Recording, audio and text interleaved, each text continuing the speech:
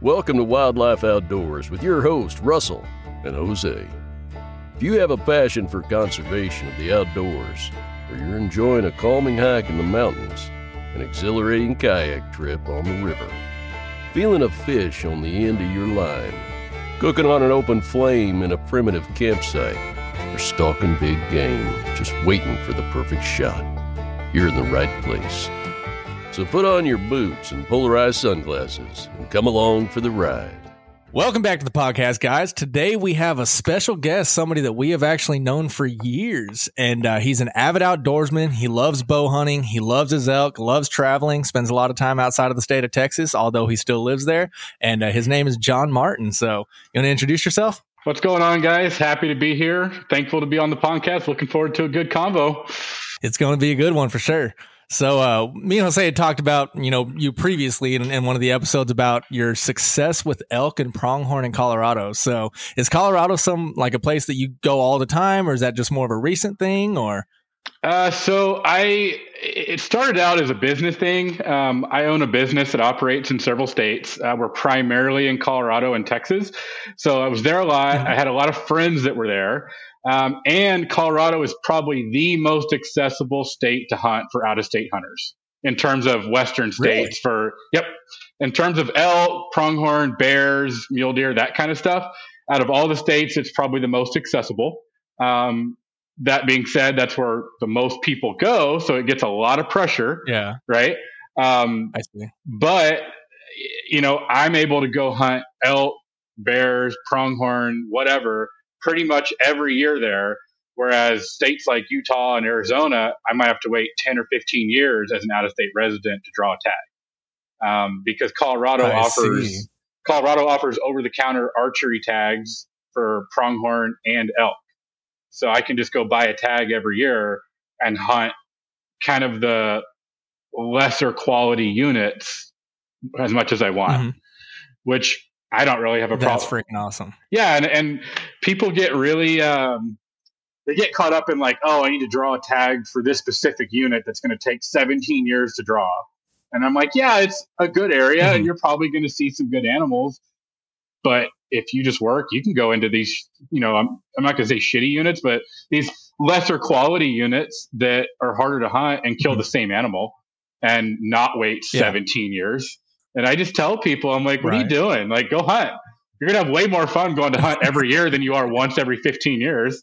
True. And I try to get as many people as I know that say they want to go do it to at least go try.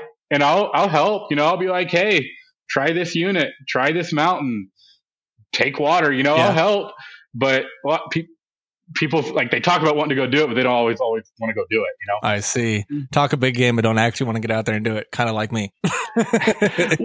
Well, or they only want to go do it if I'm like, yeah, okay, here's an Onyx pin of exactly where a bull is on Tuesday at 8 a.m.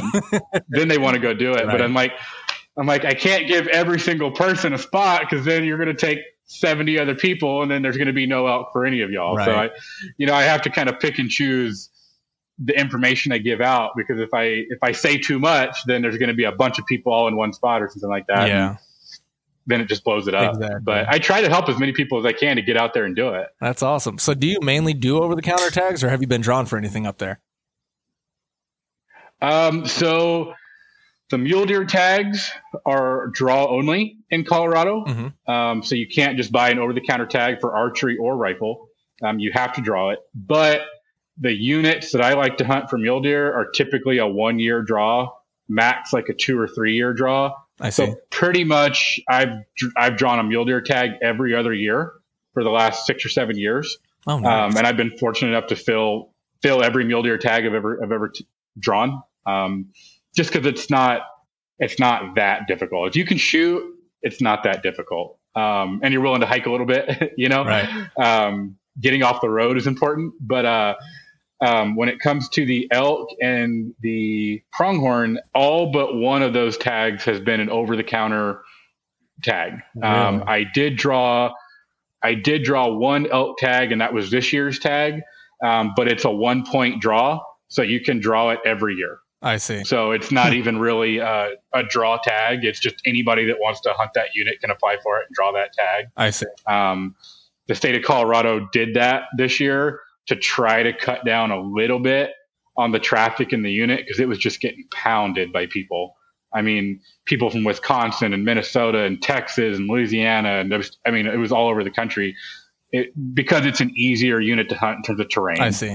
You don't have to go up to 12,000 feet or whatever. And so a lot of the old guys that want to drive around in the truck and look for elk can do it in that unit because they don't have to get out and hike a bunch. Yeah. But most of them don't kill any elk because they don't get out and hike a bunch. So it's kind of a catch-22 a little bit. So when you say hike, how many miles like would you expect to put on like boots on the ground in a given day or in an extended trip to, just to see elk? I'll say that typically, so I have a hunting partner that I hunt primarily with. We hunt all over the world together. We hunt elk all season together. He's the guy that I do most of my stuff with. When we're out hunting on trip for elk in Colorado, our average is probably 7 to 8 miles a day on the ground. Wow. Which sounds like a lot, but that's over like 14 hours. So, you're only moving around like maybe half a mile to a mile an hour. It's not like you're moving a whole lot. And a lot of that is just trying to locate the elk. Because once we've got the elk located, we're moving a mile in the whole day. We're just getting the thermals right and the wind right and just moving around and make sure we don't blow them off the mountain. But typically we're averaging like 7 to 8 miles a day. Our biggest day, we did 23 miles in one day. Holy cow. Which was a rough day. That was a rough day. We basically left camp at like 3:30 in the morning. We went 5 miles up this mountain, got to the spot we wanted to hunt at first light. As first light got there, there was mule deer hunters on the ridge that we were hoping the elk were going to cross. So that's kind of mountain etiquette. People are there first. That's their spot. We went all the way back down the mountain. So that was 10 miles. Drove basically a few miles to get to this other mountain that we like to hunt.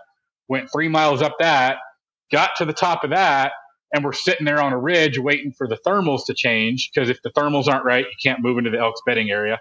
And we're sitting up there waiting.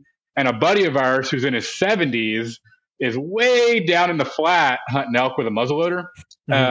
And he shoots a bull. And he's like 9 miles from the truck. Oh, damn. And he's like 75 years old. And he's like, any chance you guys are close to come help me get this bull out? And we look at each other and we're like, yeah, we'll be there in a couple hours. So we go all the way back down the mountain, drive over to the closest parking lot to him, which is still 5 miles from where he killed the bull, walk all the way out to him, get his bull all finished up, pack his whole bull out. It was a long day. We finished about 21-hour day. That's so crazy. Well, dude, shout out to that guy, man. Hunting at elk at 75 years old in the mountains, that's badass. His name's Ronnie Salami. That's his nickname that we call him. His name's Ronnie. He's from Indiana. He's a good buddy of ours, and he's been coming out there for years.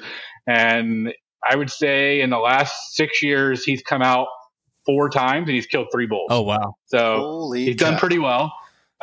Granted, we're setting him up for success a little bit because there's a 1-week muzzleloader season during the archery season. Colorado's kind of weird that way. And we basically hike him into a spot and go, sit right here with your muzzleloader. The elk are going to cross right there. And if he just sits there all day for a couple days, he'll get a shot. But still, there's not a lot of 75-year-olds that are getting out there and doing it. And he's pretty tough, man. Yeah. A couple years ago, we were taking him out on mules because he couldn't walk that far. And the mule saw a buffalo, and the mule freaked out. And so he freaked out, and he fell off the mule, and he actually punctured his lung. And we didn't know that he punctured his lung. And he's like, no, I'm fine. We're going hunting. And we're like, okay. And so me and him are going to go sit at his spot. I'm going to sit with him while he shoots his bull. And the other 2 guys go 7 miles away. And we're sitting there, and he's just coughing up a lung.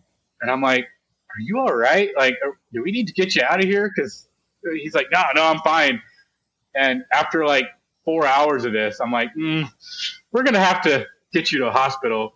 And I mean, we walked out in the dark and we got him to the hospital, and she's like, how long has he been like this? And I'm like, since like 8:00 this morning. And the nurse is like, yeah, he could have died. And I'm like, Ronnie's like, I'm fine. We're going hunting tomorrow. And I'm like, we're not going hunting tomorrow, but he's a tough old dude, man. He's a nice guy. I would say so. Tough as nails. My goodness. Built different back then. Heck yeah. Oh yeah. That's freaking awesome. And he still insists on packing out a quarter of his elk with us every year. He won't slack. He'll put 100 pounds on his back and carry it out.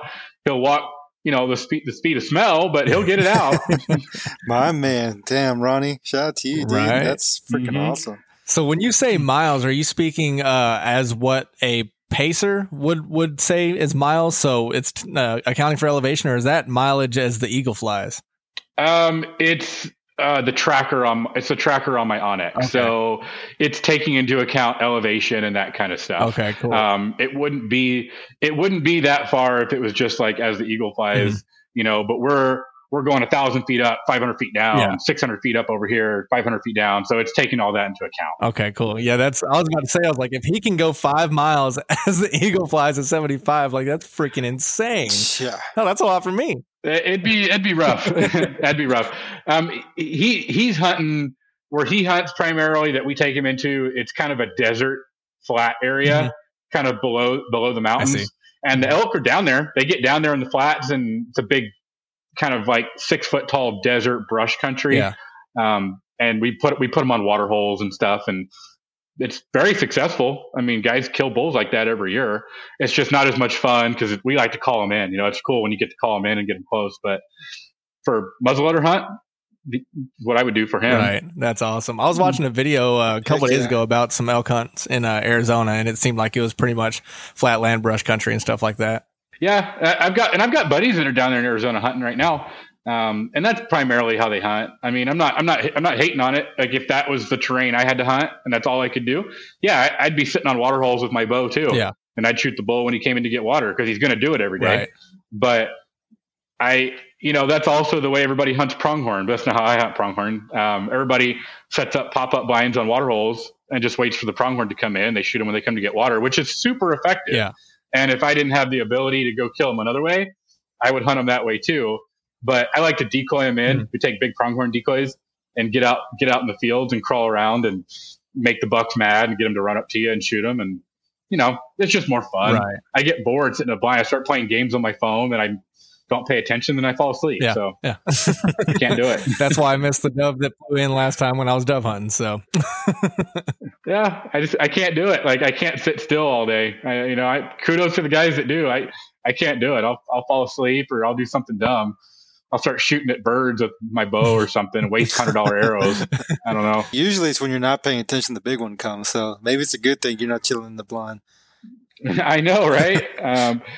Man, this year's, it was rough. I mean, it was like storming, lightning, thunderstorm, raining. It was cold. It was windy all day long. We were walking around and we saw no elk, no nothing. I mean, it was just the whole day. We're both like, should we just go home? Like, should we just go back to the camp? Like, what are we doing? Like, why are we out here right now? There's not going to be any elk. And then at like 5 p.m., we're on this random ridge, like less than a mile from the truck, which is super close to the truck for us. And a bull answers us at like 400 yards. And we're just like, now of all times today and all places, whatever, now he's just going to answer right here. And literally within 3 minutes of the first bugle we got, we killed him. Really? I mean, it was just like bam, bam. No. And that was the first bugle we had heard all season because they're not rutting yet. They weren't fired up yet. So literally we heard one bugle the whole hunt, called him in and killed him. And that was it. That's awesome. That's insane. Did he come in hot and heavy or? No, they were all coming in quiet because they're not rutting yet. They're just now starting to get where they're kind of talking and wanting to fight. He came to want to fight, but he had a few cows with him and he was basically above us on the next little bench. And he answered us because we sounded off a bugle. He answered us, but a bull elk is never going to come down the hill to fight you because they've got the high ground. Like in Star Wars, bull elk's going to never come down a hill to fight you. He's always going to take the high ground is going to make you come up to him. 99% of the time, somebody's going to chime in and go, well, one time. And I'm like, yeah, one time somewhere one did, but they're not going to most of the time. Right. And so our wind was wrong because our wind's blowing at night. In the evening, it's going up the hill. Right. So we had to go back around and get on the same level as him. And then we bugled again, and he bugled further away because he was pushing his cows up the hill away from us because he's going, hey, these are my bitches. I'm going over here. You stay over there. Don't come in near my women. It's basically what he's saying to us because he thinks we're another bull. Right. And we're not even talking to him. We're talking to the girls because think about like in humans, how mad would you get if some dude's talking to your girl and you're telling him, hey, leave my girl alone. He's just ignoring you and just keeps talking to your girl. Yeah. It's going to piss you off. Right. Well, it's the same with the elk. You don't really talk to the bull. You talk to his cows if he's got cows, because that's what's going to make him mad. Yeah. And so when he answered us going away from us up the hill, we just ran like 60 yards closer to him and then bugled right at his cows again. And he turned around and goes, oh, that bull just came 60 yards closer. Now he's coming for my cows. So he turned around, left his cows, and came 80 yards back across the ridge down the hill looking to fight because now he wants to fight, basically just to make me go away so he can go back to his cows. And unfortunately for him, when he came down the ridge, my hunting partner was standing there with the call and the decoy because we use a cow elk rear end of a cow elk decoy. So they have something visual when they're coming in. And I was already sitting there at full draw. So he just came around the tree and stood there and looked at me and game over. I mean, I think he was at 38 yards, which is pretty much a chip shot if he's standing still. So, and he just ran 40 yards, fell over. He was actually alive for like 2 minutes, which I was trying to figure out what was going on because I heart punched him. Yeah. And so he shouldn't have been alive that long. I mean, if there's a picture of the heart with a perfect little triangle going through it, he shouldn't have been alive for more than 10 seconds, but he lived for like 2 minutes over there before he finally died. But we knew that because he fell in the first 15 seconds that he wasn't going to go anywhere. Yeah. And then once we walked up to him, we actually called in another bull right up to us, another bull that had come in quiet because they will come in quiet. They won't make any noise. They'll just come to you. And we were standing over there looking at the elk and we look up and another bull is walking right to us he sees us and looks at us. And my hunting partner hadn't brought his bow that day because we kind of alternate on a you're shooter, I'm shooter type of thing, like switch off days or whatever. And he had already shot a bull a couple days before that. So it was my turn to shoot. So he was just caller. So he left his bow because why carry it if you're not going to shoot anything? Right. But in retrospect, we probably should have brought the other bow, but it is what it is. Yeah. He was whispering to me. He's like, just shoot it. I'll tag it. And I'm like, nah, we don't need that. We don't need that bad juju right now. Right. So, but yeah, it was good. It was kind of miserable getting him out because it was raining and cold and not fun, but in a way, but it is still as fun. I mean, it's still an experience, but dude, that's freaking awesome, man. So so I have a question about that. So after you down them, how much work, how many trips does it take to get all that meat off the mountain? Well, it kind of depends. I mean, it's a ton of work. Like people, first time elk hunters, when they do kill an elk, or just like they stand there wide eyed for a minute because you just don't realize how big they are until you stand right next to them. I mean, you're shooting a horse with antlers, basically. I mean, it's that big, and like the bull, not the bull this year. The bull this year was like a 5-year-old bull, not a super, super mature bull. He's not a super young bull, but he's kind of just a mediocre sized bull. Mm-hmm. The bull I killed last year was like a 9-year-old bull, and he weighed 740 pounds on the hoof. So, at that point we had him quartered up in probably 2 hours. And by that, I mean, we have each of the 4 quarters. Then we have the 2 rib rolls, the 2 back straps, the 2 neck loins. There's a bunch of neck meat on the side. And then you've got the head and the cape. All of that's going to weigh about 520 pounds, 530 pounds typically. If we have to,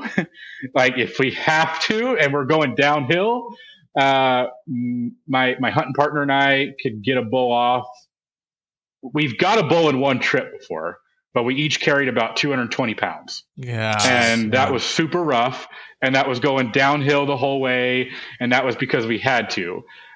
Typically, we can get them out in 2 trips. We'll just take 2 trips in, 2 trips out, and get them out. And we're each basically carrying 100 pounds each time, give or take, on top of our pack that's going to have 30 to 40 pounds roughly. It sounds like a lot, but with these packs these days and the way they distribute weight on your body and all that, it's not horrible. I mean, if you're super out of shape, then yeah, it's going to suck. But if you're in at least a little bit of good shape and you've got a good pack, you can carry it out.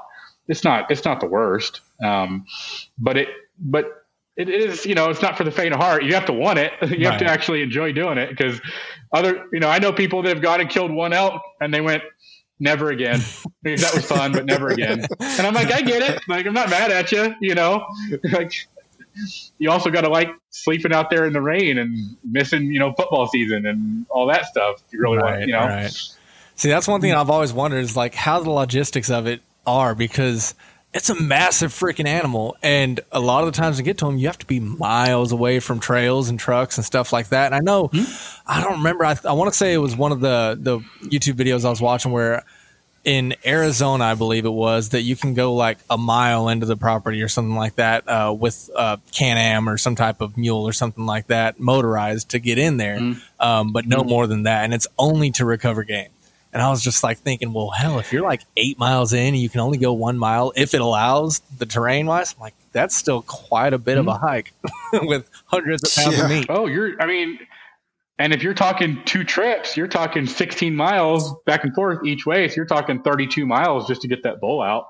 And you have to do it in a day and a half because your meat's going to spoil. Yeah.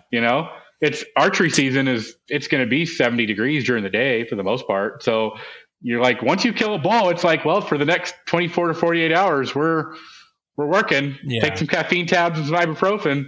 Every once in a while you get lucky and you kill one real close to the road. This year, that bull I killed, we had parked the truck and gone like a mile and a half around up this ridge. And when I killed him, we were sitting there looking at the map, and my hunting partner looks at me and goes, "Is there a road on the other side of that hill right there?" And I went, "Nah, we've been up here a bunch of times. There's not a road over there." And I pull up Onyx, and I'm like, "Onyx says there's a road right there." Walked 400 yards to the top of the hill. There was a road. That's awesome. So, literally went and got the truck, drove the truck on a paved road, drove the truck 400 yards from the bull. Pack out took maybe 7 minutes. It was a great time. That's awesome. Wow. And I'll never get to do that again. Right. That'll probably never happen for me again. Every other bull I've ever killed has been 6, 7, 8, 9 miles out from the truck, but I'll cherish that one and be happy about it. Right. And with it being inclement weather, like maybe they were just giving you one. Yeah, maybe. I mean, it was day 12 straight. I'd hunted all day, every day for 12 days, which is I do every year. I hunt every day of the season until I kill one every year. I killed one 3 years ago. I killed one on the second day of the season. Last year, I killed one on the 30th day of the season. And this year, I killed one on the 12th day of the season. So I take what I get, but maybe I was getting something from the elk gods for 7-8 miles a day for 12 days at that point. We were almost 100 miles in at that point. It was getting rough. That's freaking crazy. But it's super fun, man. So tell us about that 30-day trip. That was a grind. I wanted to give up so many times during that month because I probably took 2 days off. I'll be honest. I probably took 2 days off during the month where like I was like, I just can't do it today. Yeah. Like I'm just the elk win today. But that was last year. I hunted, barring those 2 days, I hunted every day of the 30-day season. I got really, really close the first week. My hunting partner was hunting in Alaska for the first 2 weeks of the season. He got invited on a caribou hunt. So I was hunting solo, and I got really close to killing a giant bull the first week. He winded me at 40 yards. It happened. Yeah. And then didn't really get any close shots for the next 2 weeks. And then my hunting partner came back into town, and then we had a couple buddies coming to town. So I was helping them hunt. And then it was like the last 3 days of the season, and we hunted really hard, and it came down to the last afternoon. I mean, it was like 2:00 in the afternoon. We were at the truck, and I was like, should we go hunting? And we got like 6 hours left of the season. My buddy's like, yeah, let's go. Let's try to get you a bull. And I'm like, all right, let's go somewhere. And I pull up Onyx, and I'm like, how about right there? That looks like where an elk would be. So we drive the truck, we park it, we walk 1.5 miles, 2 miles in, let out a bugle. He answers. It's like 6 p.m. on the last day of hunting. We kill the bull at like 6:15. Legal shooting light ends at like 7, and that was the last of the season. So I killed a bull literally with like 30 minutes to spare after the whole month. That's freaking crazy. It was rough. Down to the and that wire. was just lucky, you know. That was just me getting like, just happened to be in the right spot at the right time, and getting lucky. It very easily could have not happened, but that was my biggest bull I've ever killed. Was that one? He's currently in the kitchen. How much did he weigh? He was pretty close to 800. I didn't get a final bone-in weight on him because we left a bunch of stuff out. We got all the meat, but we left a bunch of stuff down there. But he was pretty close to 800. I got 486 pounds of meat off of him. Holy hell! Just meat. So, because that was the weight at the processor. So he was. If you just look at, I'll send you guys pictures of me next to him versus me next to the bull this year, and you'll see a noticeable size difference. I mean, the bull this year wasn't small, but when I'm next to him, it's like, whoa, like and that's just what a mature bull, looks like. Is they're just massive, and once you get up close to them, you're like, it's crazy, because from a distance, I'm like, oh, they're just like a big deer. Yeah. And then I get up close to them, and I'm like, nah, they're not. That's kind of how I felt about moose. It's like, they're just like, a big deer-like animal, and then you see one, and you're like, holy shit, you're taller than the truck is. Oh yeah, we're actually doing an Alaskan moose hunt next year. Nice. We've already got it all planned out and tags and all that good stuff. We're gonna go archery on it, and that's one of my dream hunts. Is I want to shoot a grizzly bear and a moose with a bow. That would be awesome. I've got tags for both next year, so I'm going to try to do it and not get eaten by the grizzly bear. Yeah, let's hope that doesn't happen. that would be that would be ideal. But I mean, if I do get eaten by a grizzly bear, I'll have a great story. So, right? Well, somebody else will have a great story. What do you mean? You wouldn't? Somebody else will have a great story about it. I'm hoping that that somebody will at least film it if I'm getting eaten or something. Right? Damn. Yeah, I have an uncle up there because I'm from Alaska originally, and I have an uncle up there. He's my Uncle Tim, and he used to do a lot of moose hunting with the bow. And some of the stories that he has are freaking crazy, dude. Like, the first time I ever saw a moose, I think I was probably, I don't know, maybe 15, 16. And I was up there and me and my little sister wanted to get closer to a moose, take a picture of it. And we were down by a car hiding. And it was like, it had come around where the road is and in through the fence. And we're on the other side of the car. And of course, my father's out there getting pissed off. He's like, y'all are going to get killed by this moose. And this thing is just freaking massive because my entire family's up there and they grew up there. And of course I grew up in Texas. And so I didn't know any better. And that thing was just freaking massive. I was like, I didn't realize they were this big. And it wasn't even a massive moose. If I'm not mistaken, it was just a cow. Right. She was just kind of moseying on and just freaking huge. And then thinking about my uncle saying that he had him come up and literally smell the tip of his arrow before, I'd shit myself. Mm-hmm. we catch them in Colorado fairly frequently up on the mountain. We'll run into them on the mountain. Yeah, there's a few of them. Some people don't even know that, but they're up there. Just Colorado only gives a couple tags for them, so you have like a 1 in whatever 1,000 chance to get it, unless you've got like 30 years of drawing points, and then you can get it. But we've run into several. Like if I ever draw a bull moose tag, I know right where to go kill one. So that's freaking awesome in Colorado, but I don't think I'm ever gonna draw that tag. So it is what it is. Dude, so can you recall your first hunting trip in Colorado? Like, what was that like for you? Like, just going in total greenhorn, not really knowing what to do. Like, how was that? Oh, it was a disaster. It was the worst. I mean, I loved it. Don't be wrong. It was from that trip on, I was like, I'm doing this every year, but it was a disaster. Do you guys know Royce McCabe? Yeah. He went to high school with us. Okay, so Royce and I we decided we're going to go archery elk hunting, And we didn't know a whole lot, right? We just got on Google and whatever and figured out like, oh, there's this place that's like 8 miles in. There's people say there's elk in there. And that didn't compute that like, oh, we have to go to 13,000 feet and walk 8 miles with a pack. Cause we were novice hunters. Yeah. We were like, oh, we can walk over there and go kill an elk.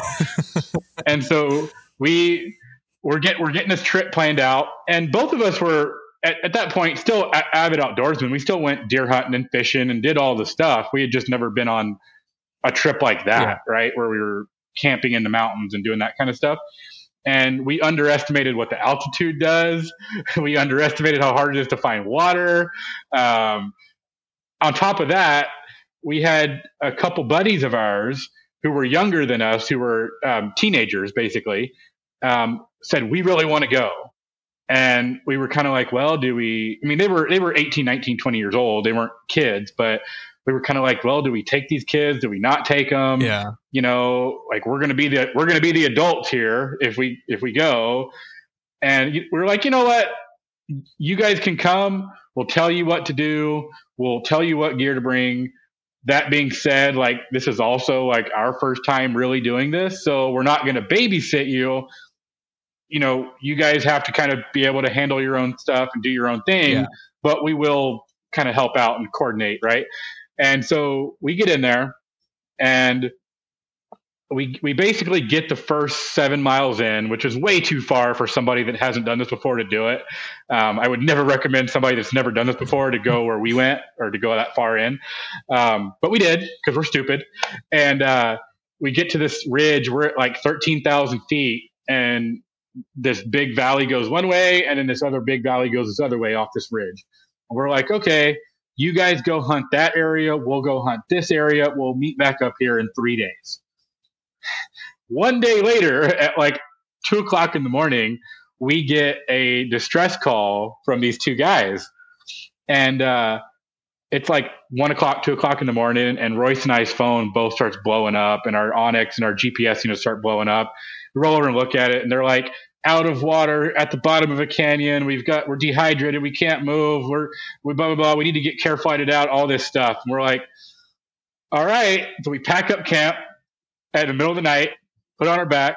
We hike. We're like 4 miles from them. Mm-hmm. So we hike about 4 miles to them. We find them about 7:00 in the morning, and they're in the bottom of this rocky ravine canyon, and they're so dehydrated that they can't even stand up or talk. Really? I mean, they're in bad shape because they didn't fill up a bunch of water before they dropped into there, thinking, oh, there's going to be water down there, mm-hmm. and then there wasn't water down there, and then they got dehydrated and they sat down, and then they got so dehydrated that they just couldn't do anything. Wow! And so they were in bad shape, and there was no way we could carry them out of there because we're 1,000 feet in elevation in the bottom of this ravine. So you have to go 1,000 feet up to 13,000 feet to get to where we could even get them out of there to go around or do anything.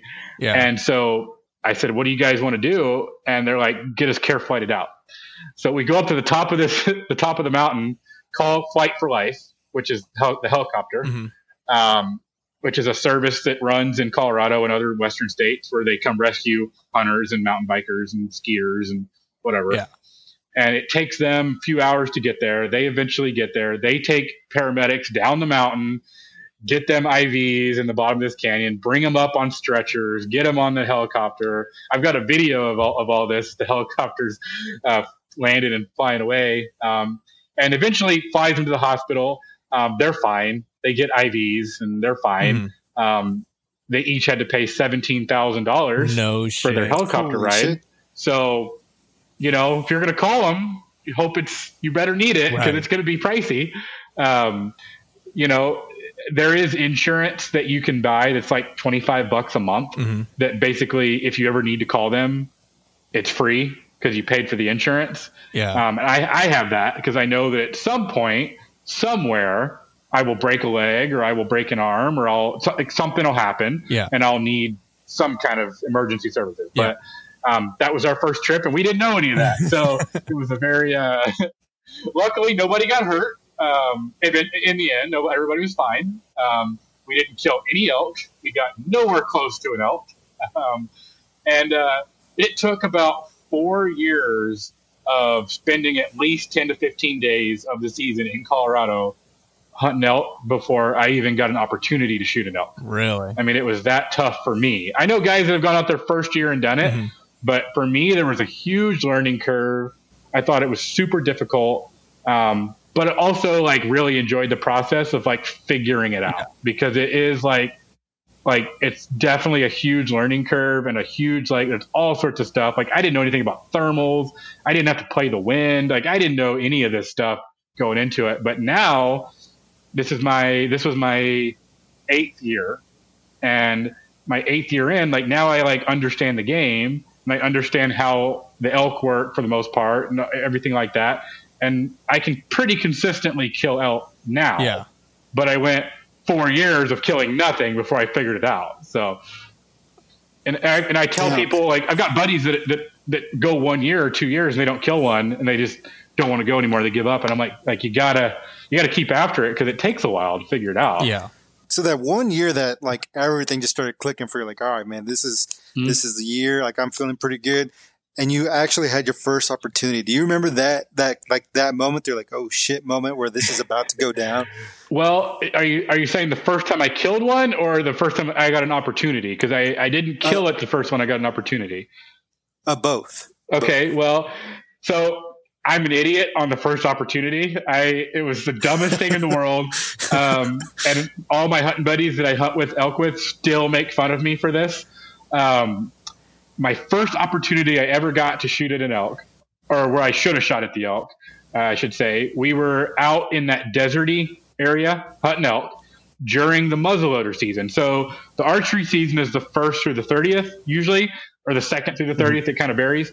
And there's a 1 week muzzleloader season in the middle of that. But you can still archery hunt your archery tag while the muzzleloader season is going on. So I was out there archery hunting, and a buddy of mine and my hunting partner were muzzleloader hunting. And we had this herd of like 300 elk at like 700 yards, 600 yards. And I was on one side of them, and my buddy and with his muzzleloader guy were on the other side of them. And I'm crawling around the desert trying to get close to these elk. It's impossible because there's cows everywhere that are busting you and everything's running around. And I hear the muzzleloader go off, and they immediately text me and say, just shot a bull, nice bull. And I'm like, awesome, fuck yeah, you know? And so I'm laying there under a tree, and I'm watching these elk way out that are 600 or 700 yards out walking around. I see big old bulls walking around. And they're like, go after those elk. Like, we already pushed them. We already scared them. We just shot. So try to get as close as you can to them. If you bust them, oh, well. Yeah. We got one other bull that's already dead that we got to take care of. So I'm on my hands and knees, and I'm crawling to these elk.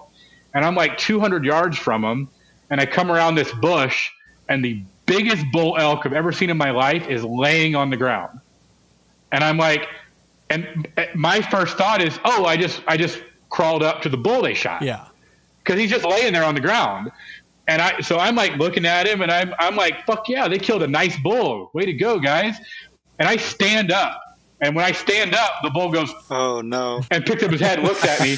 And I'm like, I'm probably at 20 feet from this bull elk. It's still to this day the biggest bull elk I have been close to by far. And I've been close to some big bulls. This bull was massive. And he's sitting there, and he stands up. He's standing there at 20 feet just looking at me because he doesn't know what I am. And it's not the bull they shot. It's just another bull that was just bedded down, taking a nap in the desert. And I am like trying to pull an arrow out of my quiver without moving, and I pull an arrow out and I get it knocked, but I'm looking at the bull, not at my bow. And my arrow falls in between the rest and the bow, not in the rest. So I go to draw on the bull, and it gets stuck. And I'm standing there with this massive bull at 20 feet, and I can't pull the bow back. And the bull just stands there for like 10 seconds looking at me, and then just takes off running. And my buddy is like 100 yards behind me watching with binoculars. And he goes, I get over to him. He's like, what the hell, man? Like, what's going on? And I'm like, I don't even want to talk about it. And so still to this day, that was my year 3 that happened. Still to this day, I get made fun of constantly in camp about this, because it was an 8x7, just a huge bull. Damn. And It got killed, actually. Actually know the guy that killed that bull later that year in the rifle season, and it was pretty cool. I got to go put my hands on him, so that was cool. But yeah, that was my first opportunity. Lesson learned: when there's a big bull on the ground right there in front of you, go ahead and put an arrow in it. Right. Worst case scenario, it's already dead, and your buddy just yells at you for putting a hole in his meat. Right, you know, but tip of the day. In the situation, I was just like, oh, it's got to be the bull they just shot, because they had literally just shot a bull right there 30 seconds ago or a minute ago, you know, and I was like, oh, this is him, and my bad. The first opportunity I got to shoot at an elk, I'll be honest, was not the first elk I killed. I wounded a really nice bull year 4 that we never found. He actually lived, and another guy that we know killed him about a month later. But the first opportunity I had to shoot at a bull, we were way in there. We were probably 8 miles in there. And my hunting partner is super experienced hunting elk. He's older than me. He's killed big bulls all over the world. He's just amazing elk caller. And we get to about noon, we get to this little ridge, and we're on one side of the ridge, and he goes, all right, take a nap for about an hour. About 1 o'clock, the thermals are going to change. We're going to pop right over the top of this ridge. We're going to call down to the valley on the other side. Bull's going to answer us. He's going to walk right up to us. You're going to shoot him. I'm like, haha, very funny, you know, whatever. Take a nap. Hour later, 1 o'clock, he's like, all right, it's 1 o'clock, time to shoot a bull. Okay, wake up, go to the top of the ridge, which is like 20 yards above us, pop on the other side. He bugles, literally bull answers 300 yards below us. He goes, all right, get ready. I look down, and a big old 5-point bull, I've actually got it on video, comes walking up the hill to us. And Royce is actually with me. He's the cameraman on that hunt, and he's right behind me. And the bull kind of comes up and then turns, and he's come to the side of us, and he's only at like 25 yards. But he stops behind these 2 trees, and I'm at full draw, and I can't let down and I can't move because he's right there. He knows we're right there. Yeah. And so for like 2 minutes and 20 seconds, I'm at full draw, and my arm's shaking, and I can barely hold the bow back. It's a mess. And then finally he comes around the tree, but I have to move. So I take like 2 steps, and I'm barely leaning around this tree, and he's quartered at us. And it was the first time I'd ever had a chance to shoot at a bull. And I took a shot that I should not have taken, and I hit him right on the point of the shoulder because he's quartered at us. And I got about 5 inches of penetration, 6 inches of penetration on him. And he ran out there to about 90 yards with the arrow snapped off, stood there for 10 minutes, and then it just walks off. And we followed blood for 100 yards, just dripping blood, and then never found him. And we went in there a couple more days after that and never found him. And then our buddy in the first rifle season went in there and killed him and sent us a picture of him. He had a arrow wound on his shoulder and all that. And we looked at the video, and it's the same bull. And I was heartbroken. Like, when I say I was heartbroken, like, I have never been more sad about anything in my whole life. Like, I don't care about the ex-girlfriends that broke up with me, none of that. I was more sad about when we didn't find that bull, because it was like the culmination of like 4 years of just like grinding it out. I finally got a shot, and I screwed it up, you know, and I was super upset about it. And it was just like something you have to go through, you know, you have to like, all right, got to keep trying. And then the next year, we went out on the second day of the season, went into this little canyon, ripped a bugle. 5 bulls answered us within the first 15 seconds. Oh, wow. And we had 3 bulls. 3 bulls come inside 100 yards in the first 5 minutes, and one of the bulls came up to 11 yards, and I shot him. And he ran like 20 yards and died. So it was kind of like a surreal, like, oh, it's that easy. Which it hasn't been that easy the last 5 years, you know, like why? But now I understand that it was because I finally understood where the elk are going to live, how they're going to move, how the wind is going to affect them, how the thermals are going to affect them. Like, without knowing it, I had learned how to hunt them. Yeah. And then now I'm more conscious of like, oh, these are the things to do. And if you do these things consistently, more often than not, you'll get an opportunity. And that's why since that time, I've been able to pretty consistently get opportunities at them. I see. But it took a long time without getting any shots at them to do that. So you basically learned by full immersion. Yeah. So you went, you know, all season every year prior to that. So and made every mistake you can possibly make. like you name it. Like I've made the mistake of like I've approached the bull wrong. I've made the wrong call. I've dropped the decoy. Like I've knocked a broken arrow on accident and then realized it when I was already drawing the bow. Like you name it, I've done it. And you find, but you learn like, oh, like now I always remember to look at the arrow before I knock it, or I always remember to look at the rest to make sure the arrow's on the rest, or whatever it is. Like you learn, but it was a learning experience to do it. So you got a mental checklist now that you go through everything before you or you get the opportunity to take a shot. Yeah, no, I really do now. Now it's line up the bubble, make sure you check your yardage, make sure your camera's on. Because I like to film everything, and I go through the list in my head. But we also have a rule: we don't shoot at bulls over 30 yards. Yeah. And I know guys that shoot bulls at 90 yards with their bow every year. And I'm capable of doing it. I mean, I can put a target out there and I can put 3 arrows in a softball at 90 yards with my bow. But in terms of just odds for there to be a mistake or the elk to move 6 inches or move a shoulder or whatever, it's just so high that I can't ethically bring myself to do it. I've done it on pronghorn. I've done it on whitetail. I've done it on pigs. They're not the size of an elk, and they're not near as strong as an elk, and they're not as resilient as an elk. So I actually broke my golden rule this year, and I got a big lecture for it from my hunting partner, because that bull I shot this year was at 38 yards when I shot him. Yeah. But I just I felt really good. I was really comfortable. He was perfectly still broadside. I was perfectly, like, everything felt really good when I took the shot. But later on, I got about a 5-minute lecture about, hey, we don't do that, right? And I'm like, you're right. I know. I was excited, Yeah. But yeah. But at least it didn't turn bad. So. No. I sure. mean, I would have felt horrible if it did, because I've been there, right? And it's not a fun time. Yeah. So you said you bow hunt pigs. I know that Jose is hopefully planning a trip. I think he said next year, maybe this year, to go bow hunt some pigs. You have any tips for him? I mean, where are you going to hunt them? I mean, are you hunting over a feeder, or what's the plan? So I don't really have a place to hunt. So there's some places near where I live that are public lands, and there's a spot that's archery only. So I want to try and hit that up and try and figure out how to get on some pigs and doing the whole public land deal. Because I've never done it. I've never shot a pig using bow. And the only thing I found on public lands here in Texas have been dove and duck.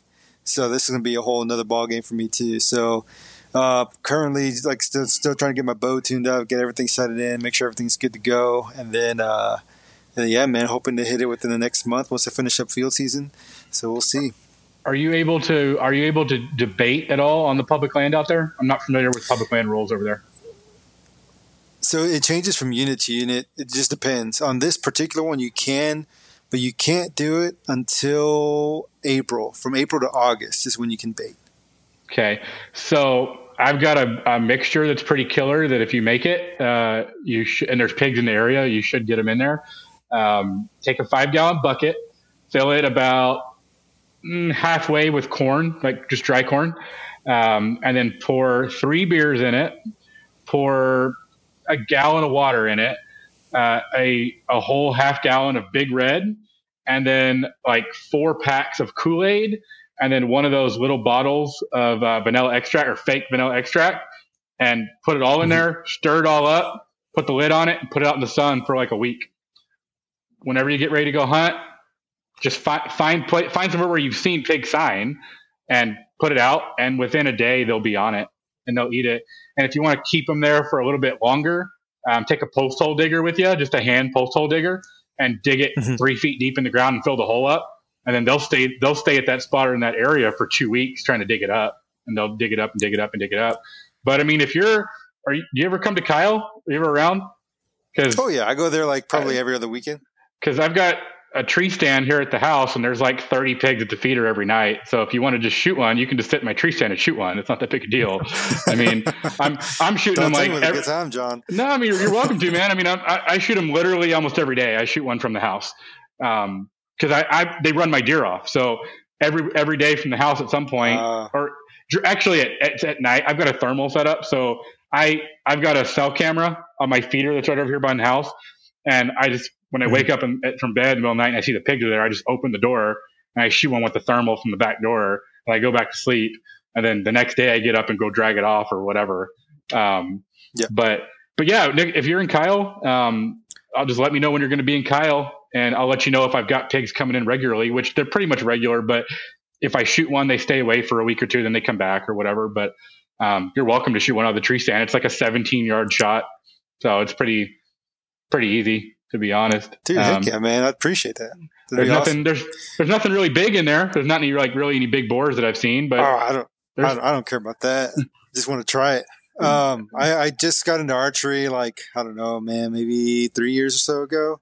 Right. And I love it. I love shooting a bow. And I've only ever harvested whitetail. My first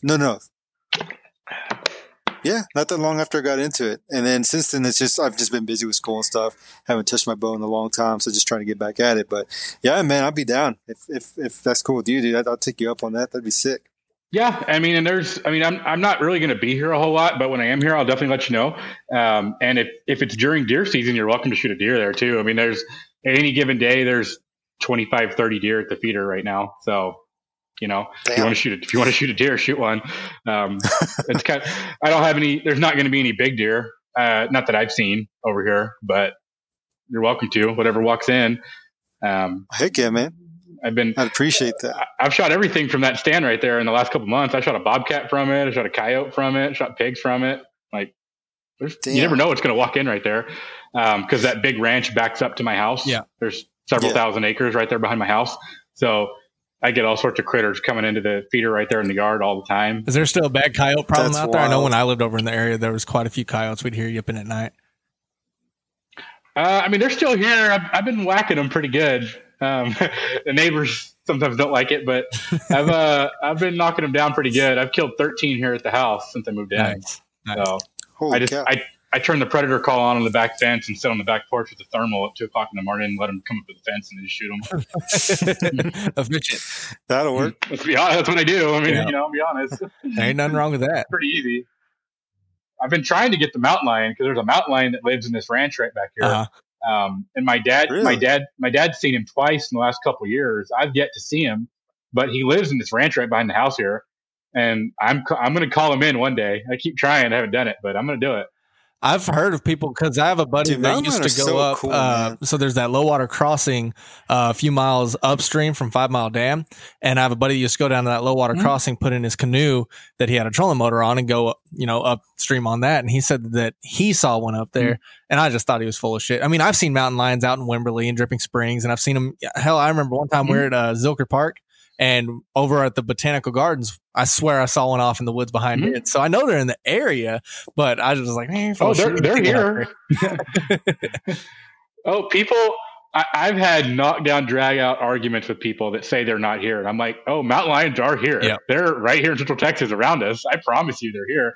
And I know because I shot at one and missed one last year. Really? I mean, and it was a really tough shot. I was out thermal hunting coyotes in the middle of the night on some properties that got permission. I'm very lucky I got permission on a bunch of places out in Lockhart, Caldwell County, for a bunch of cattle ranchers. So I do their predator management for a bunch of the cattle ranches out there. And so during my off season, I go and thermal hunt coyotes and bobcats and whatever. And I thought it was a bobcat and it was way off in the woods and I was calling it in. I was sitting there and I couldn't see it anymore. And then I saw it like 100 yards coming to me. And I was like, oh, that's a mountain lion. And I got set up and I couldn't see him anymore. And then all of a sudden I look out and he's on a dead run away from me through the woods at like 250 yards. And I took a shot at him just because I'm going to try it, but I didn't hit him. And the landowner had told me, he's like, every couple of years I get a mountain lion here on my deer cameras. So he's around. And I'm like, he was here yesterday, but I missed. Damn. So. My brother has a horse that got attacked here, or where at? He was over at he was at Pace Bend Park over on Lake Travis, and they were out there camping, and he heard all this commotion middle of the night. Goes out with his pistol, and the freaking mountain lion's on the back quarters of his horse, just digging into it, holding on to it. Yeah, and Horse was able to kick it off, and it ran off in the woods, and he went and he took a picture of the paw print in the mud, and it was as wide as a freaking dollar bill. It is long. I mean, it was just freaking massive. I was like, damn, that's a big cat. And I've got a mountain lion tag for Colorado this year. So come January, we're going to be doing some mountain lion hunting, see what we can do. A buddy of mine's got a bunch of the hound dogs that run them, and was invited me to do it. So I was like, heck yeah, man, I'll buy the tag. That's awesome. We'll see. The thing is I don't want to be vain, but like I'm only going to shoot a mountain lion if it's a really big male. Yeah. Because I want to mount one. Yep. I want a full body mountain lion mount for the house. And I think they're super cool creatures, right? Yeah. I think they're super awesome. Oh yeah. So if I'm going to shoot one, it's going to be a big one because I'm going to get it mounted. I'm going to pay the $3,000 to get it mounted.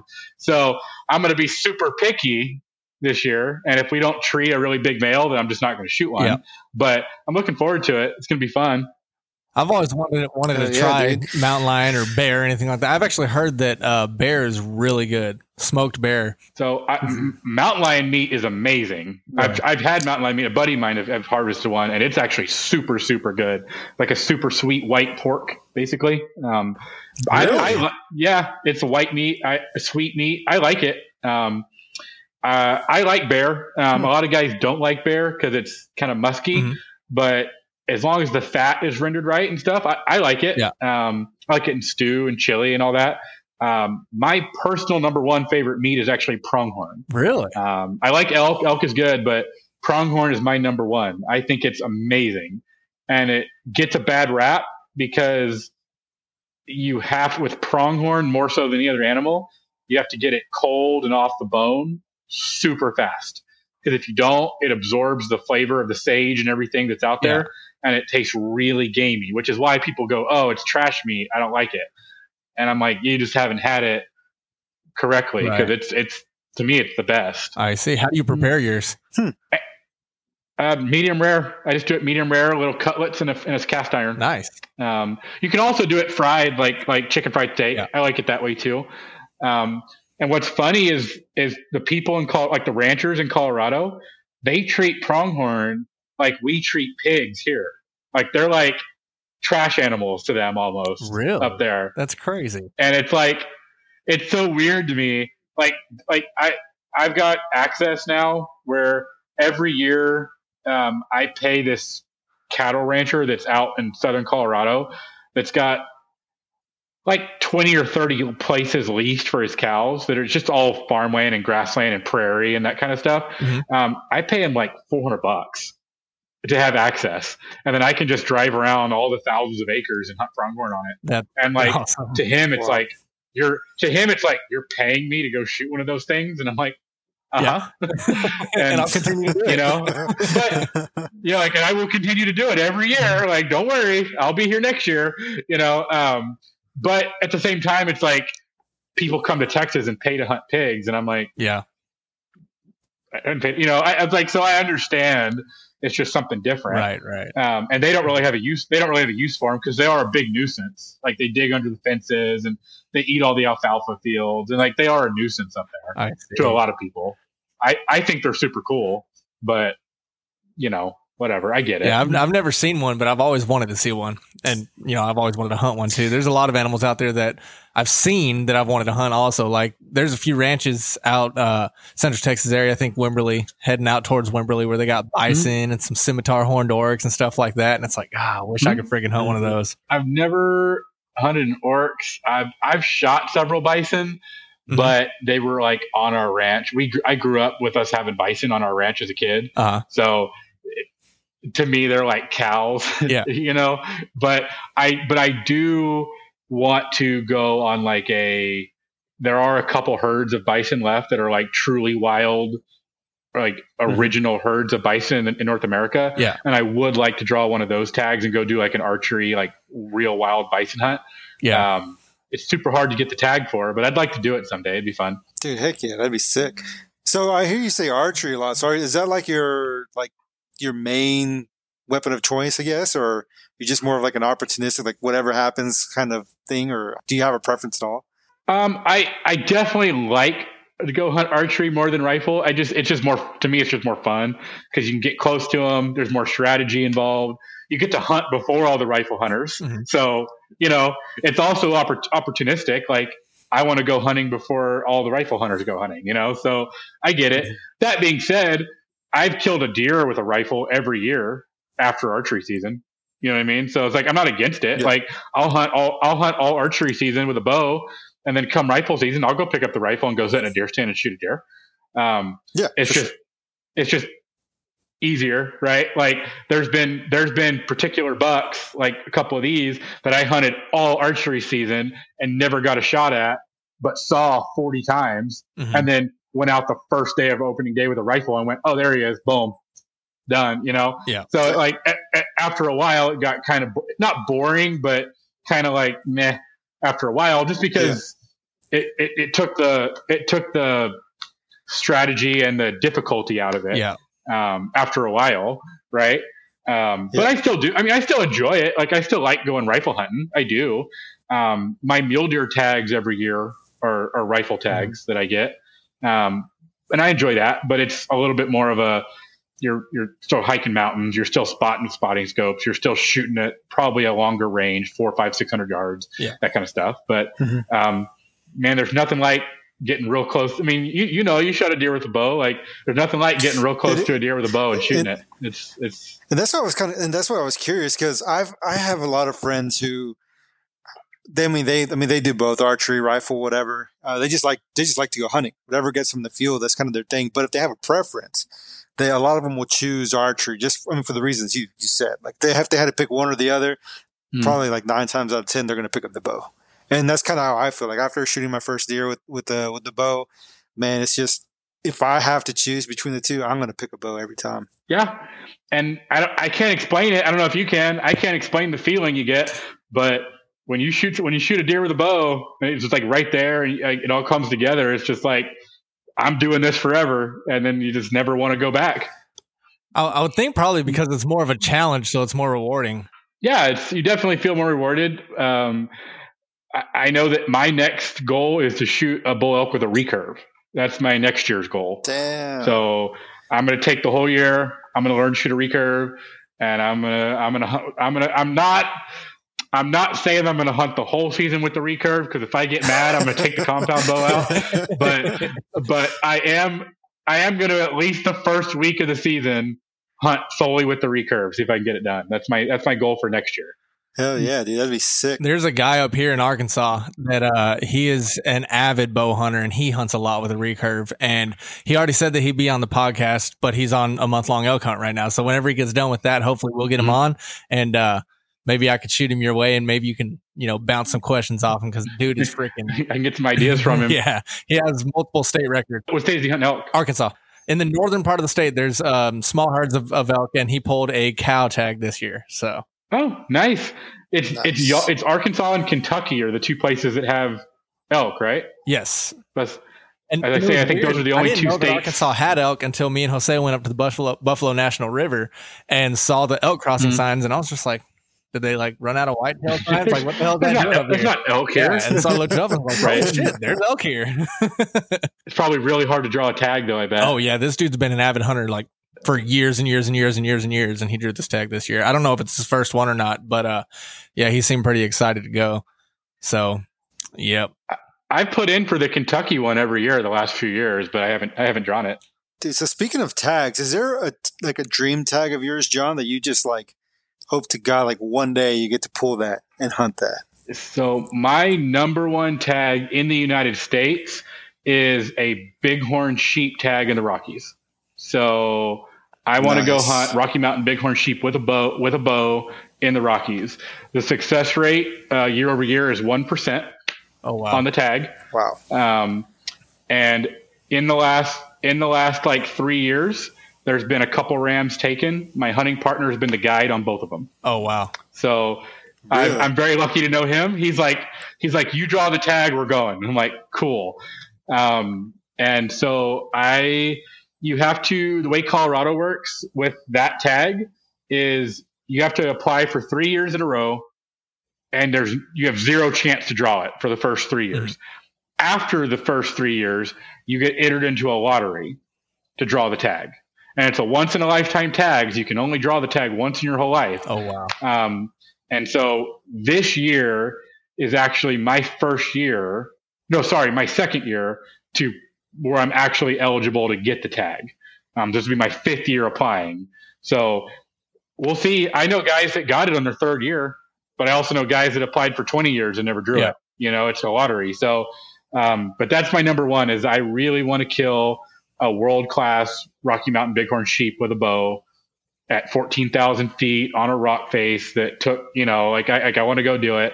I just think it would be super, super cool. And they're just awesome. I mean, they live on a rock face at 14,000 feet and they walk around on like little ledges that are this wide and it's just crazy. So, that's like my number one, like in the United States or like, as we would say it. As I said, the other one's like a grizzly bear with a bow, in Alaska. I really want to do that. As far as that, like I've never been like crazy about Africa or anything like that. Like I'll go, I'm sure at some point I'll be like, let's go. And I'll go shoot kudu and I'll go shoot whatever. Yeah. And it'll be fun. But for some reason for me, like the North American big game animals, like in Alaska and Colorado and Wyoming and all that have just been like, that's what I'm passionate about. That's what I want to do. Yeah. That might change, once I harvest everything in North America that I want to harvest, then like I may start going to like, I don't know, the Middle East and killing those crazy goats they have in the mountains and whatever else. But for me, until I kill all the major big game animals of North America, I don't really have an interest to like really go to Africa or go somewhere else and do it. I mean, I will if somebody says, hey, we're going to go do it, but it's not on my list. You know what I mean? I see. Yeah. Yeah. Mine is, when it comes to fishing and stuff, like I want to go and catch everything that's not here. So I'm kind of the opposite in terms of that. Right. What's your dream fishing trip? What do you want to catch? There's a bunch of them, but I would say probably a roosterfish over in like Costa Rica or something like that. There's just, I don't know. There's just something exotic about stuff that would take miles to get to and I don't have hardly any access to, and just knowing the amount of work that it's going to take to get to a location and be successful to harvest said fish on a fly line. Cause I mean, I'm not saying I'm fly or die, but I'm damn near fly or die. It's very rare that I pick up conventional, spinning gear or bait casters. So, I think it's more of a challenge thing in terms of that, which I think is kind of like my deal with hunting right now. Like, I'm not that much of an experienced hunter, but I want to get out and do it. And I think that's the allure is it's a challenge for me. It's something new. It's something different. And in turn is going to be more rewarding just because I don't know what the hell I'm doing. And if I were to somehow get it to happen and be successful at it, I think it's a hell of a lot more rewarding than something that I can easily attain, The one thing I would add to that is there is something to be said for going out and learning to do it yourself rather than getting other people to teach you or take you to do it. Because I promise you'll learn way more having to go do it by yourself and figure it out than you will if somebody holds your hand and takes you. Right.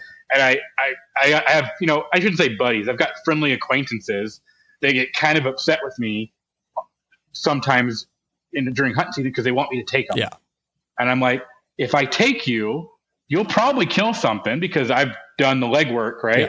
But it'll be doing you a disservice because you're not going to learn. Yeah. And then I'm not always going to be here and you're never going to kill anything if you don't learn. Exactly. And so a lot of times I make buddies that they're like, hey, let me tag along on your elk hunt. And I'm like, do it for 2 years on your own and then I'll take you. Right. Or whatever, I'll tell them different stuff. And sometimes they get mad and sometimes they do it. But I in the long run, it's the same thing. Like you're doing them a disservice if you just hand it to them. Because then they'll never learn. Oh, it's the old adage. You can give a man a fish he'll eat for a day. You teach a man a fish he'll eat for a lifetime. Yeah.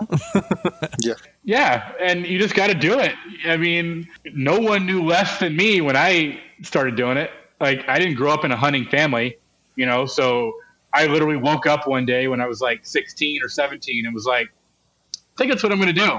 And then just from then on, it was just, that's what I did. But, I learned more because I just got dropped off at the ranch with a 22 and was like, go kill stuff or whatever, and then it became less, it became less of, as I got older, it became less about killing stuff and more about just cool experiences. Yeah. Like being there with my best friends, or being like Royce McCabe is my best friend. Me and him have shared some really cool experiences on the mountains or wherever, all over the world together. Yeah. And like, you can't buy that, Exactly. like me and him might be 70 years old and we'll be talking about the time that the bear charged us on the mountain. We were 18 or whatever it is. Yeah. Right. And I think a lot of people miss out on getting to experience some of that stuff because they're too caught up in what's going on in the day-to-day lives. They don't make time to go have some of those experiences, and you only get one life. Yeah. Everybody's going to die. Yep. You know what I mean? So if it's something you want to do, go do it, or at least try to go do it. If you're not successful, who cares? At least you did more than 95% of people, because most of the people didn't even try to go do it. Exactly. And it frustrates me when people, like, I'll get Instagram messages, right, where people will be like, dude, you're living my dream. Like, I just wish I could ever do that one day. And I'm like, do it. You can. Yeah. Like, you can. I promise you can. You just gotta go do it. Yeah. And it's tough to watch people and know that some people are never gonna experience like being on a mountain at 14,000 feet and seeing the sunrise. Yeah. And it's just even that. And then all of a sudden there's a bugle. And it's like, that's the coolest thing in the world. But most people don't even know that exists. Yep. Or whatever. Maybe, for you, it might be like catching the perfect fish on a fly rod at first light. Mm-hmm. Or I don't know what it is for you. It's different for everyone. Yeah. But it's sad that some people live in a concrete box in downtown Austin their whole life and never even see anything that's out there in the world to go experience. And yep. I think people are missing out. They think running on Town Lake is an experience. Yeah. Which, I mean, for some it is. And for them it is. Yeah. And I understand that. I'm not saying everybody needs to go, camp for a month in Alaska and hunt a grizzly bear with a spear. Right. I'm not saying that's what you have to do, but there is more to the world than work and cars and businesses and downtown. And, there's more out there. And are you really going to be that happy when you die if you didn't go do what you wanted to do? Exactly. I encourage people to go live life a little bit, because life's too short, Absolutely. Damn, John, I feel like you're talking to me right now, bro. It's just one of the things I'm passionate about, man. I am passionate about people, whatever their goals are and whatever things they dream of doing in life, to at least try to do it. That's all I want people to do, is try to go do the thing they want to do. If it's catching a roosterfish in Costa Rica, figure out how to go to Costa Rica and catch a roosterfish. Like, it may not be next week. It may be next year. It may be 5 years. But do it, because you could die in a car wreck tomorrow. Yeah. I could die in a car wreck tomorrow. Like, I know that if I die tomorrow, I at least spent the last 7 or 8 years trying to do everything I ever dreamed of doing. Yeah. And I failed at a bunch of it, right? But at least I tried to do it, and I can say that I tried. Right.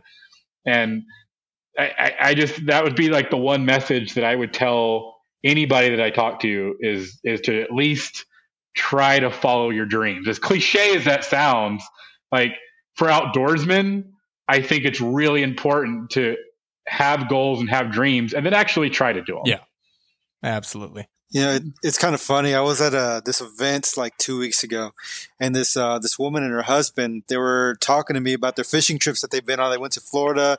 They did all this stuff. They were catching like tarpon in the Keys and everything. I was like, damn, like, I know a couple people in Florida. They've been trying to get me to go. I just haven't gone because of this or that. They're like, look, you're just never going to have the time. You're just never going to have the money. That's just how life is. It's one or the other. Forget about that. You can make more money. You can never get back the time. Just do it. Just go for it. Just do it. Don't even think about it. Just do it. Because there's going to come a time where you're going to sit there and you're going to be thinking about all the stuff you shouldn't have done, but never got to do. And man, like, after that conversation, I started really thinking about it. And I was like, Jesus, dude, like, she's right. I've been wanting to do all this stuff for years, and I just never have. I never put forth that effort. And every year I get a little bit older. Every year, there's some time that I'm right there with you. Do the stuff I've been wanting to do. And it's just like, damn, man, it's kind of funny we're having that you were able to join us today, because literally last week I texted Russell. I was like, dude, in this one state, we can be hunting elk next year. There's over the counter tags. we can do this. And I mean, now that we you're on and I mean, your speaking experience, like, or walking proof of what it can, like, you can do it. Anybody can do it, you know, who's never done it before. Anybody can do it that's never done it before. So it's just like, dude, this is, so I feel like this is just like a sign to screw this shit, man. Let's just go do it. Yeah. You know, I'm not saying just quit your job and just, you know, don't be smart, but I am saying that you're never gonna, you know, but you're never gonna be all that upset that you bought that $400 plane ticket to go fishing, or that you bought that tag and spent a week walking around the woods, right? Whether you killed an elk or not, or whatever it is for you, you know. But like, don't eat out for a month. There's your $400. Exactly. There you go. Now you got the, that's what I tell people. They're like, well, I have a budget and I've got kids and I've got a wife and I've got all these. And I'm like, I get it. I'm not stupid. You know, I understand, but I promise you, like, if you look at, like, not you directly, I'm just anybody, right? If they look at their spending, they can find the $400 or the $300 or the $500. It might take them a month. It might take them 6 months. It might take them a year to save up. Yeah. But I promise, like, this stuff is so accessible and it's really not that expensive. Like, I'm not staying in hotels. I'm just throwing a bedroll out next to the truck on public land. Like, it does not cost me a whole lot of money to be able to go do this stuff. Yeah. You know, the most expensive part is the tags. And that's where people, I think they look at TV or YouTube or whatever, and they're like, oh, it's going to take $15,000 to go kill this elk or go do whatever. And I'm like, no, this will take like $400 in gas and a tag that you can buy. Like, and where I killed my bull last year is there's a big ranch right there. It's it's pretty famous for elk hunting in Colorado. They kill a lot of really big bulls, and they're 86,000 acres. Oh wow! And they border the forest, and you can hunt the forest right above the ranch if you're willing to walk.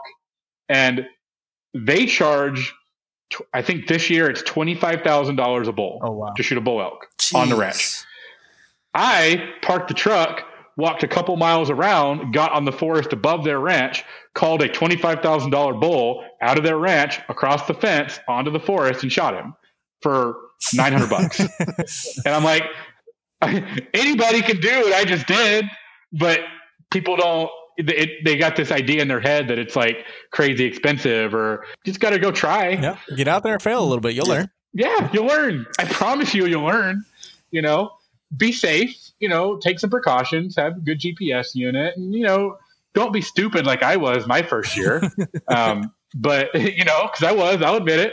But it's really hard for me every year because I want to help people. I do. Like, I want people to go do this and experience this.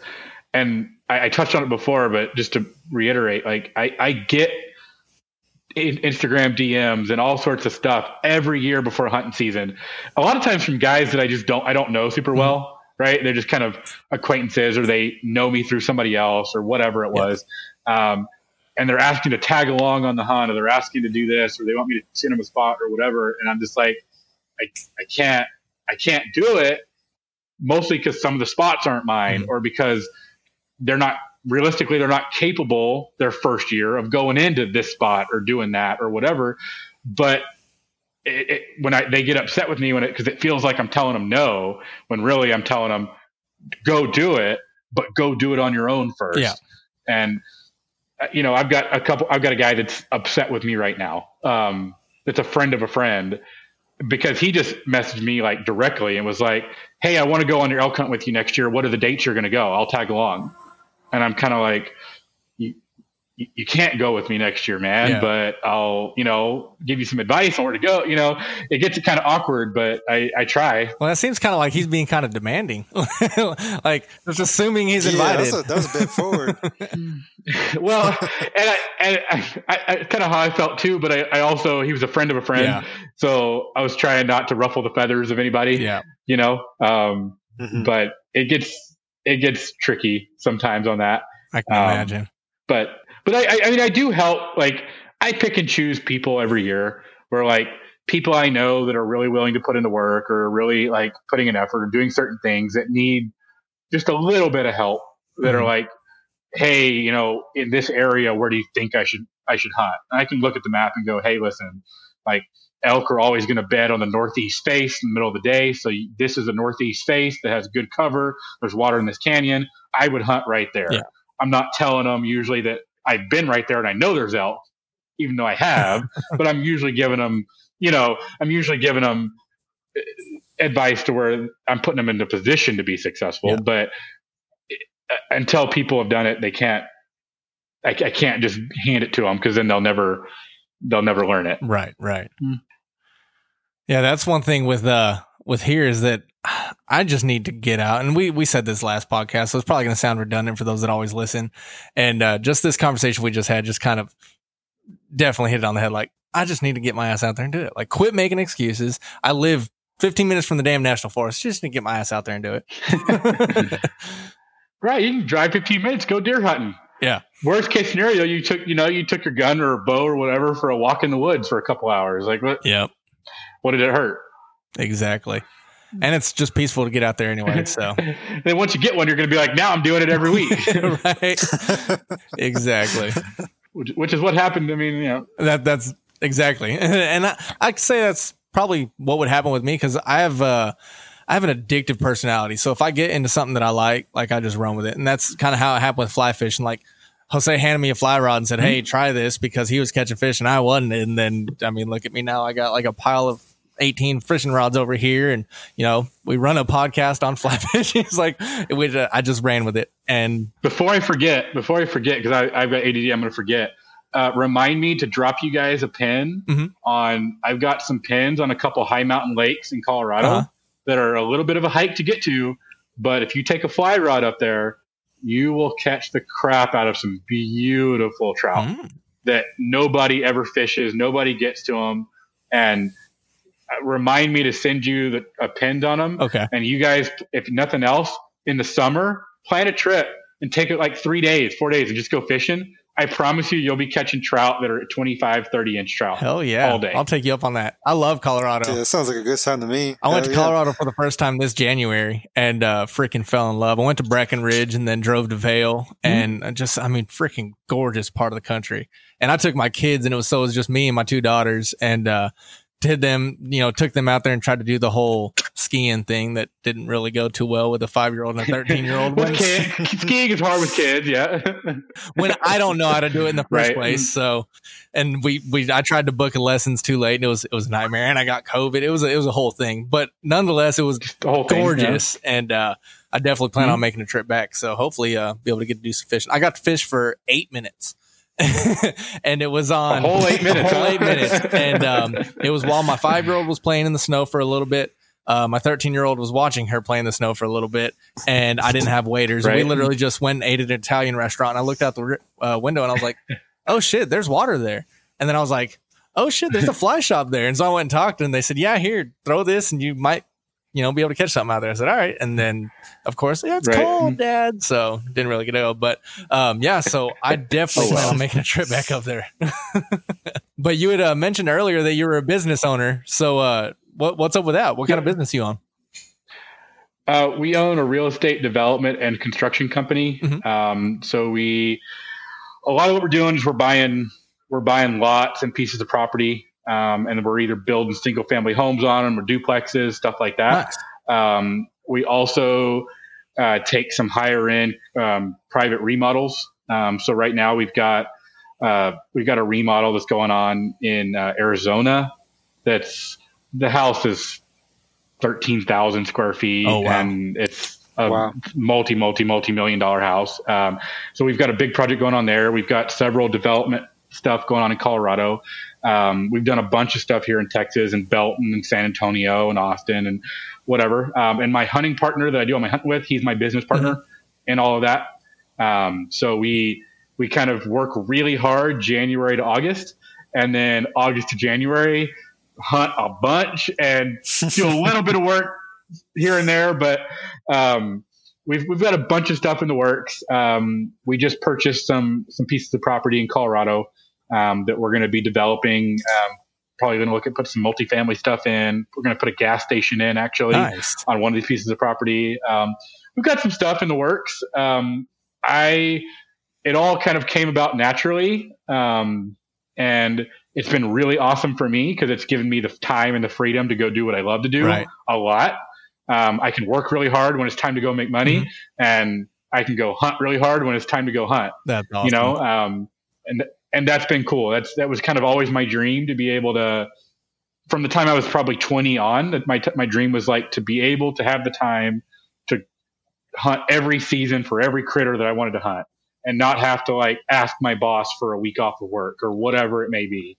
Right. Yeah. I understand that's not the norm. Yeah. Right. Like, I understand that I am incredibly blessed and incredibly lucky to be able to do that. And I wouldn't have been able to do it without my parents, who were super, super supportive early on. When in my early 20s, I went, hey, by the way, I'm going to sell at that point, I owned part of a commercial painting company in Austin. And I like one day was like, I'm going to sell it.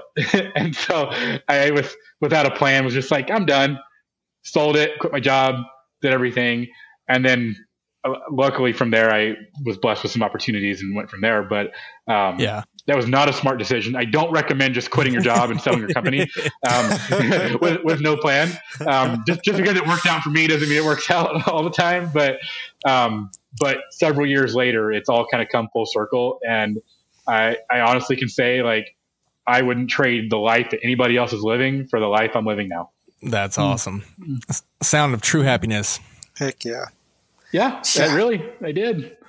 Besides, I would like to have a wife. Right. Having like a really cool wife would be fun. The problem is I've discovered that I have to kind of be home and like talk to them and pay attention to them and like see them every once in a while. They kind of like that. And yeah, they like that. I've learned that they like that. And the problem is for like the last 2 years, I've just basically just not been here for more than like a week at a time. Right. So I'm probably going to have to sacrifice a little bit of time at some point to keep a woman happy, but that's all right. I'll accept it. But what if a woman like loves traveling and would go with you to your location, let you do your hunt, and she does her own thing at the same region? That would be the dream, wouldn't it? That's fine. Yeah, that's fine. If she wants to come, she can come. The problem I've discovered is a lot of girls, I'll be honest, a lot of girls have said, oh, I want to go with you. I'll go. And I'm like, are you sure? And they're like, yeah. And I'm like, okay. And then like, I'll take them. And then like 30 minutes in, they're like, well, this is boring, or I'm tired, or it's cold, or I'm like, yeah, well, we got 30 more days of this. So, or whatever, you know what I mean? Right. So I'm not saying I won't take them. I will. It'd be awesome if I found a woman that like loved everything I love to do and wanted to go with me and do that stuff. Like, heck yeah, man, let's do it. That's just few and far between. I just haven't been around enough, really. Right. That's just reality. Yeah. And I'm aware of that. Like, I'm not blind to the fact that I have to be around to give them attention for it to work. And I just haven't been. Yeah. Cause this week is the first week. Well, like here's my last 5 months.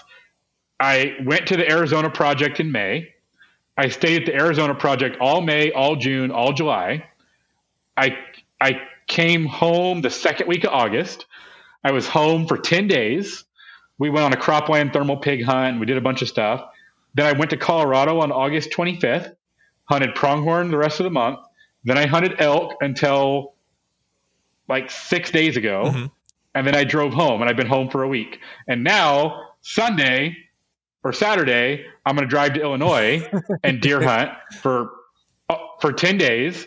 And then I'm going to drive from Illinois to Colorado, from Colorado to Wyoming for a wedding. Then from Wyoming, I'm going to drive to Arizona to go back to the Arizona project, be at that project for 2 weeks, back to Colorado for the rifle elk season. I'm taking a couple buddies. Bobby Petmecke went to high school with us. So I'm taking him and Coach Laney. Really? On a rifle elk hunt during second rifle season this year. So looking forward to that. That's awesome. And so that's my schedule, right? Yeah. So it's like I'm just never here. But yeah, I forgot that you guys would know Coach Laney. Yeah. He's a friend of mine now. He's gone on several deer hunts with us and stuff like that. And He wanted to tag along on an elk hunt. He doesn't want to hunt.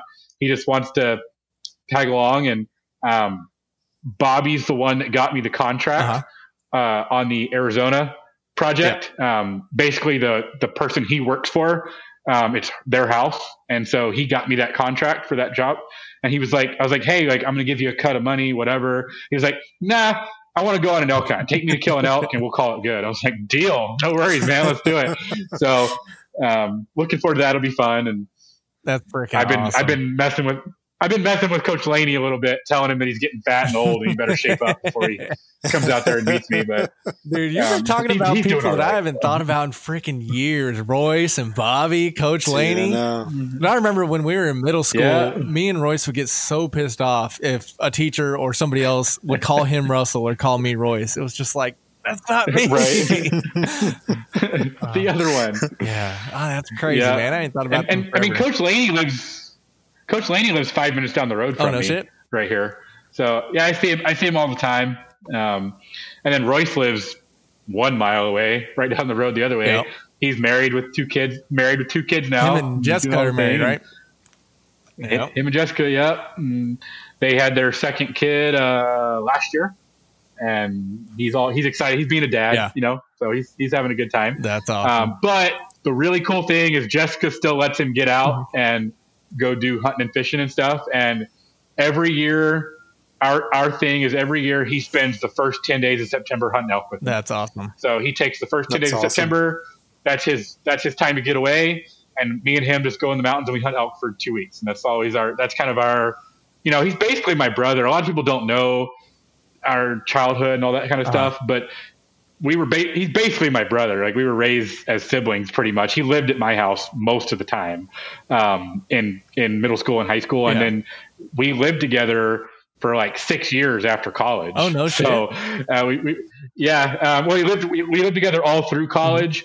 And then he lived with me for the 2 years after college as roommates until he met Jessica, and then she stole him from me. And now he's gone, but it's fine. I let her have him after a brief fight, but it's fine. So, well, she's feisty. So I don't know if I'd want to get in a fight with her. Oh, she's feisty. Oh, trust me. Somebody's going to keep Royce in line. Right? He's got an attitude. Oh, that's freaking awesome, man.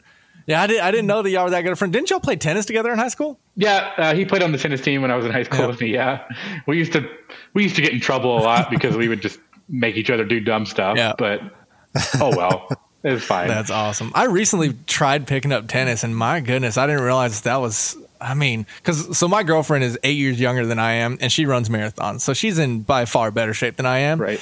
And she's like, "Let's go play tennis." She's in great shape. Yeah. And so we go play tennis, and I would say I'm probably a little more skilled than her at tennis. But in terms of just athletic, we could say. Yeah. But in terms of stamina, so we played 18 matches one day and I won 11 of those 18 matches. So I'd say, obviously I won more than half of them, but I won, I think, the first 9. And then it was just, I lost one. Then I won one. Got tired. And then she just won all. I mean, oh my God. She runs me all over that freaking court and I'm over here dying. And she's just like, I'll chip her like nothing happened. Not even breaking a sweat. Bouncing around. It's like, yeah. It's like, I'm sweating so much, my shorts are soaked. Like, it's ridiculous. I remember those days. I don't know if you guys know, I after high school I played tennis in college for the 4 years. I went on scholarship to play. I didn't know that. I ended up I got a full ride to college to play tennis after high school, and I played for the 4 years, and I was in the best shape of my life. And then now I'm like, I go out there and I still go play with people every once in a while. Like I'm still friends with Desiree Kittle. We'll go hit her once in a while, and I'm still friends with a couple people, and I'm like dying. And I'm like, I used to be able to do this for like 6 hours a day. And like now, like 10 minutes in, I'm like drenched in sweat and dying. Hey, that's part of time marches on, man. We're getting older. I'm also old. I'm also old now. Right. So, I'm 30 now. Everything hurts. My knees hurt. I'm turning 31 next month or 2 months from now. Like it's rough. Yeah. I'm turning 31 in November. I got to take Tylenol these days. Like, problem. What's Tylenol? I've never had to take this before. I know. Dude, what is happening to us? It's even worse. It's even worse on the mountain. Like we get off the mountain and I'm dying, dude. Like I'm laying on the ground, like my whole body hurts and I don't want to move. Dude, I went mountain biking for the first time this past weekend and it about took me out. I was freaking dead. I was dog tired. I mean, it was fun. I've never done it before. And so, I mean, I had a good time, but got off the mountain and I'm like, like wheezing for air, face is bright red. I was like, oh my God, I didn't think riding a bike would be that hard. That's what happens when you get old. Like when we were 21, do that stuff all day. Now I'm like, I get tired walking to the truck from the house. I'm like, right. Oh well, I know exactly how that goes. And I found my first gray hairs this week, so they're right here in the beard. So it's pretty humbling moment for me. So, dude, I was finding those when I was 23. Get out of here, John. I get them on the side, and then I get a few on the back, and then I get them in my little chin fuzz. Actually, I found a bright red hair in my chin fuzz the other day, and I was like, what the hell is this thing? And it was like bright red. You got to keep that one. Right? Well, my girlfriend pulled it. Yeah, you can't cut that one out. Oh, come on now. Right. Taking the only good thing that ever happened to me is my red chin hair. You can't say that around her. She'll get mad if you say that around her. Right. Well, now it's going to come in twice as thick, so maybe she did me a favor. Okay. Well, now we're going to have two of them, so it'll be all right. Right. So, I mean, hell, we're coming up on an hour and a half here, and it's been a great conversation. So it's about getting that time where we just start closing it out. We really enjoy you coming on. It was a blast. Is there anything else you want to talk about before we go ahead and start shutting her down? No, man, I appreciate you guys having me on. I'm super passionate about this stuff and I love talking about it. And I hope that, some people get out there and do it because of our conversation today, Hell, I think me and Jose are going to get out and do it because of our conversation. Well, you guys better get out and do it. I'm going to hold you guys accountable. You guys have to get out and do it. You don't get a choice. I'll take it. Hold me accountable. Well, hopefully this time next year we'll be talking about an elk hunt that we went on. Hopefully. Well, it's been a pleasure, man, and we really appreciate it. And if there's anything we could do to assist in your success out there, I'll be happy to help. And if you're ever in the Arkansas area, let me know. Maybe I'll come film something for you. Will do, man. I appreciate you guys. We appreciate you. Good talking to you, John. And thank y'all for listening to the end. If there's any questions, concerns, anything like that, feel free to hit us up. All of the links are going to be in the description for John's stuff and, of course, mine and Jose's. And we appreciate y'all listening to the end. We'll catch y'all next time. This has been Wildlife Outdoors. Thanks for listening. Follow us on Facebook at Wildlife Outdoors and on Instagram at wild.life.outdoors. Let's go live life on the wild side.